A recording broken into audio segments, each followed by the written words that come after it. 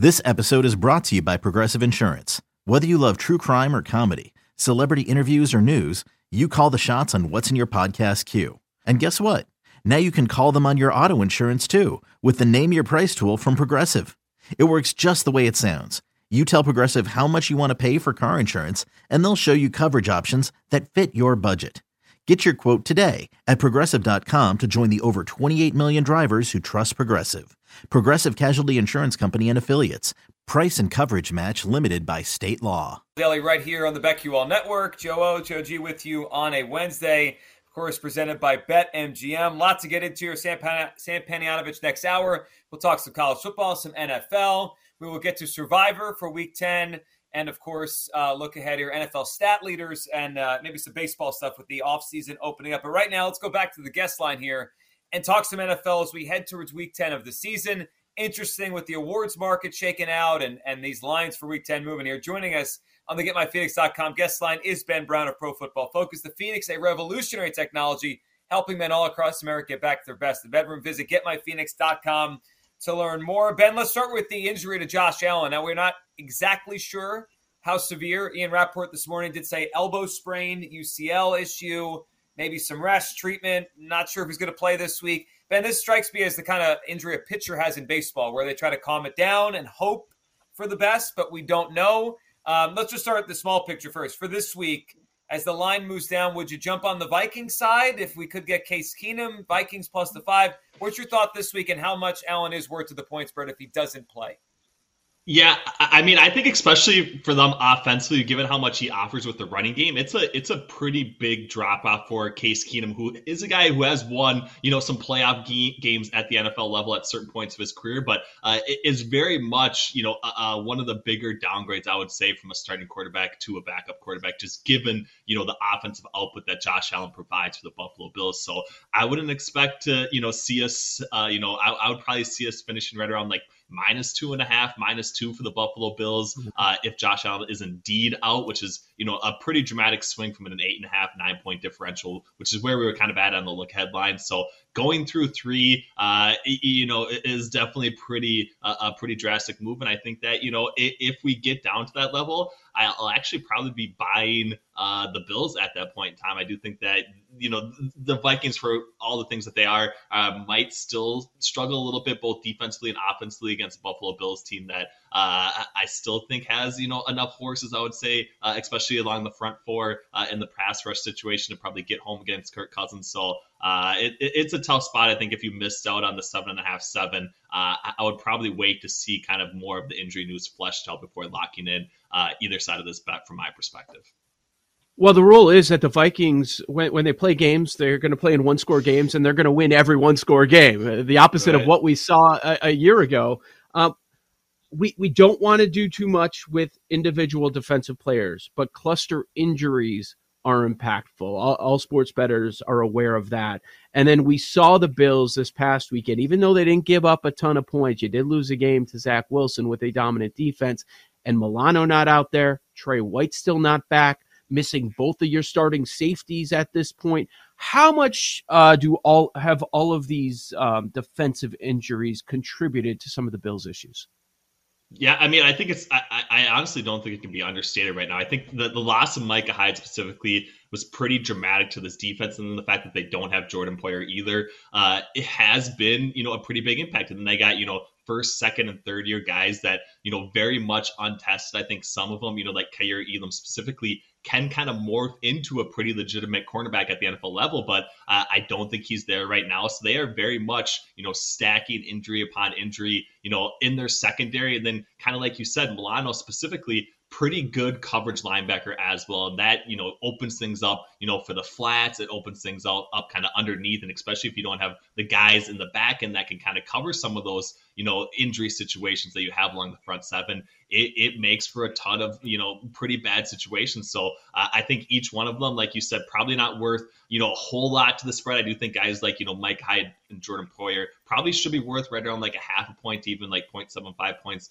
against the spread just based on the drop off for what they're experiencing. But when you put it all together, you're looking at, a 2.5 to 3 point move, maybe, in some situations. And, that's got to be where, you kind of get bullish bullish on the Vikings this weekend, and maybe, aren't as really high on the Buffalo Bills going forward until, some of these injury situations start to kind of get vetted out.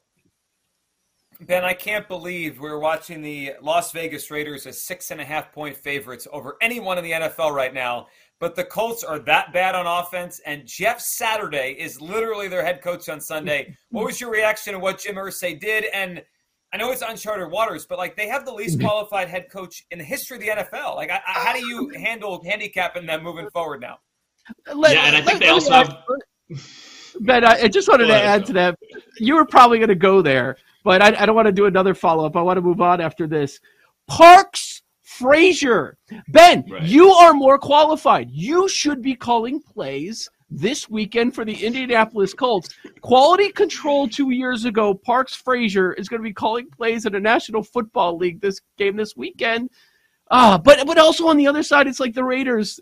They get shut out, and then they blow another 17-point lead. It's like, right. What do we do here? It's a comedy of errors, and I honestly don't blame anybody if you completely avoid this game. I have not been very good about avoiding the Colts, I would say, for the last 3 weeks. I think I recommended them, covering last week, didn't get anywhere close to it. So even though, some of my models and things like the Colts, we are very much, dealing with, I would say, uncertain times, right? Like you touched on, the Parker situation, obviously, with him calling plays it could easily turn catastrophic in a number of ways, right? And I don't think the Raiders' defense is all that great, but they definitely have, some playmakers at key positions, specifically Max Crosby, and with the young quarterback like Sam Ehlinger, who hasn't shown a lot outside of rushing ability, at the NFL level, there is literal disaster, I would say, kind of writing on the wall for the Colts. And, it's definitely a step back, I would say, from Jim Irsay's perspective. I personally thought that Frank Reich, especially at the early stages of his career at Indianapolis, was pretty sound from an analytics perspective. And they were a team that was actually, pretty good in scripted offensive plays. And that's kind of carried forward. They were kind of top of the league last year in 2021 in scripted offensive plays, both rushing and passing the football. They've kind of held on to, that not the top ranking, but they are still at least a top 10 unit from an offensive perspective on those scripted pass plays. Was kind of their one spot where they were actually still okay offensively. And that's a spot that you cannot buy into whatsoever with the coaching change, right? And I think that it's, very concerning. I'm expecting, a much worse performance from the Colts overall, but especially offensively. Maybe there's a reason why you think, a change can kind of spark or light a fire under certain guys. But I think that's kind of grasping at straws in this situation. So even though the Raiders are really bad and the numbers moved really heavily in their direction, it's very much the only side that I would feel comfortable telling anybody to play at this point in time. We're all going to sound really stupid if they somehow win this game. I don't know if it's possible, but if they somehow win this game, they're going to be laughing at us. All right, there's been a lot of laughing in Chicago because our friends up north, Green Bay, we have a healthy Aaron Rodgers, and he's a 5.5-point underdog at Lambeau Field to Dallas, coming off the bye, and here's Mike McCarthy looking for a little bit of sweet revenge. How do you handicap Packers-Cowboys?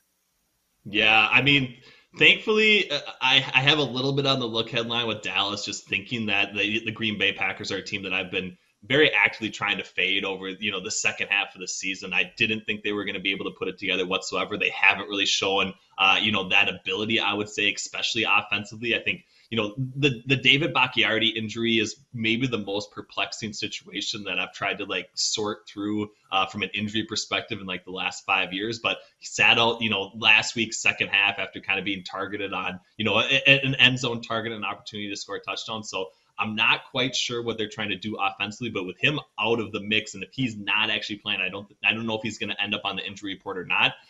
They are pretty poor against the pass rush, right? And when you're looking at facing off against a guy like Micah Parsons, who has been, the most disruptive pass rusher in the NFL, it could be doom once again for the Packers offense, especially if their wide receivers aren't kind of winning underneath on some quick routes, which they have not been able and not shown the ability to do, I would say, yet this season. So the fact that the Packers injury situation on defense is kind of stacking up. No Rashawn Gary either, who was kind of one of their only real bright spots.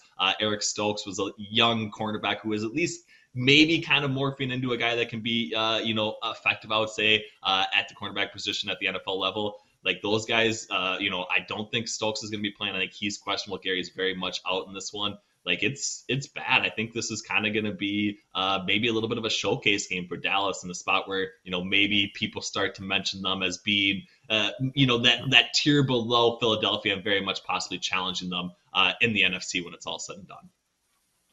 And let's talk about tomorrow night's game. Thursday Night Football, we have the Falcons and the Panthers. It's sitting at 3 right now. Falcons is the road favorite. BetMGM. We just watched this matchup a couple weeks ago. The crazy throw by P.J. Walker. And then he goes out there and plays terrible, and then they say they're going to play him again. I never know who the Panthers are actually going to play at quarterback.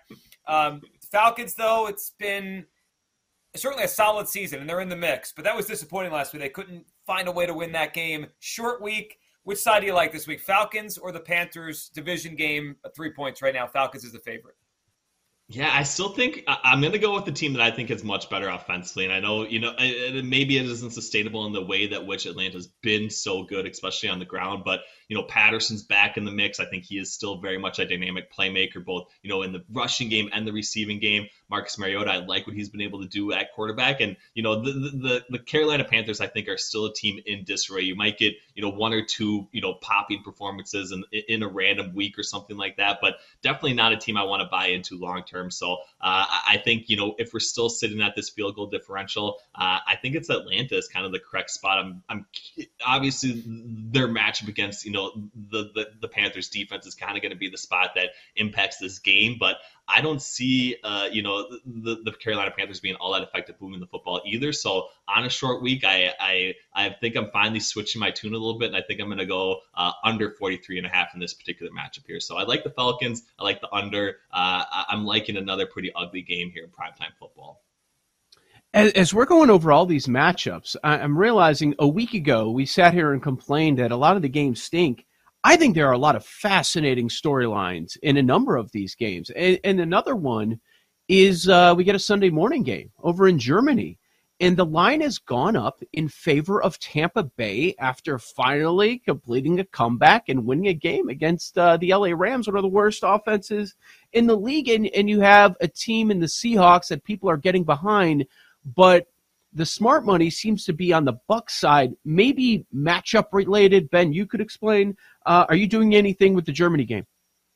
Yeah, I have kind of been preaching all week that I am, I would say officially on the bandwagon of the Seattle Seahawks. I think Geno Smith is playing some of the best football from the quarterback position that we've seen this year, top 5 from a PFF passing grade. And we, even though the Buccaneers, kind of squeezed out a victory last week against the Rams, still very much, I would say, haven't shown like the top end ability that we were kind of projecting for them this season. So I do think that, the injury situation in their secondary, once again, with Antoine Winfield dealing with the concussion protocol, those sorts of things, I think he's kind of in some ways the glue to what they want to do from a defensive coverage perspective. And without him in the fold, I think we could see, a few broken plays with Tyler Lockett getting over the top or DK Metcalf, and some yards after the catch ability. And I think if, the Seahawks break 1 or 2 big plays, we just haven't seen enough from a Buccaneers offense that I think that they're going to actually be able to keep pace. So even though it's moved, against me a little bit here, and I do think that very much the public side, kind of based on how you evaluate these teams from a team, from a power rankings perspective, whether you want to take a heavy emphasis on what they've done this year versus where we kind of projected them to be, and being maybe a little bit more of a slow moving indicator on their power rankings from the Buccaneers side. I think it's kind of Seattle or bust here in this particular matchup. So I like Geno Smith. I like them to hit a few shots deep, and I like them to probably be ahead early and then kind of salting the game away with kind of Kenneth Walker. So we'll see if the Buccaneers can have another dramatic comeback victory. But I think that's going to be probably the only way that they end up winning this game. And if the number moves out even further to -3, just not a spot that I'd want to be playing the Buccaneers at that key number, I would say. Ben, it feels like the MVP race for the whole season has been 3 players: Mahomes, Allen, Hurts. Now, Allen's banged up. Lamar Jackson has kind of been that 4th guy, and we've been looking, at least we have on the show, is there a 5th, right? Is there someone that could come out of left field and put themselves in the mix? And we have about 30 seconds left. Does Tua belong in the MVP conversation with the way he's playing right now in this Miami offense? I just think he has too many other weapons around him to the point where it's going to be, Mike McDaniel, Tyreek Hill, Jalen Waddle are going to get too much of the credit to where he's not actually going to be a legitimate contender. But I do still think they have, I would say one of, if not the best passing offense in football right now. And I think that speaks to, all of their ability. But we'll see where the awards makers kind of assign, his share of the responsibility. But I don't think it's going to be enough at the end of the season to actually get up into that conversation. Great stuff. Always enjoy having Ben Brown from Pro Football Focus on the show. On the GetMyPhoenix.com guest line, the Phoenix is a revolutionary technology helping men all across America get back to their best in the bedroom. Visit GetMyPhoenix.com to learn more. Coming up, we'll dive into Survivor for Week 10 in the NFL and an explanation. Joe needs an explanation of something that's going on in Philadelphia. I'll try to provide it. I don't know what it is, but I'll try to provide it next right here on the BetQL Network.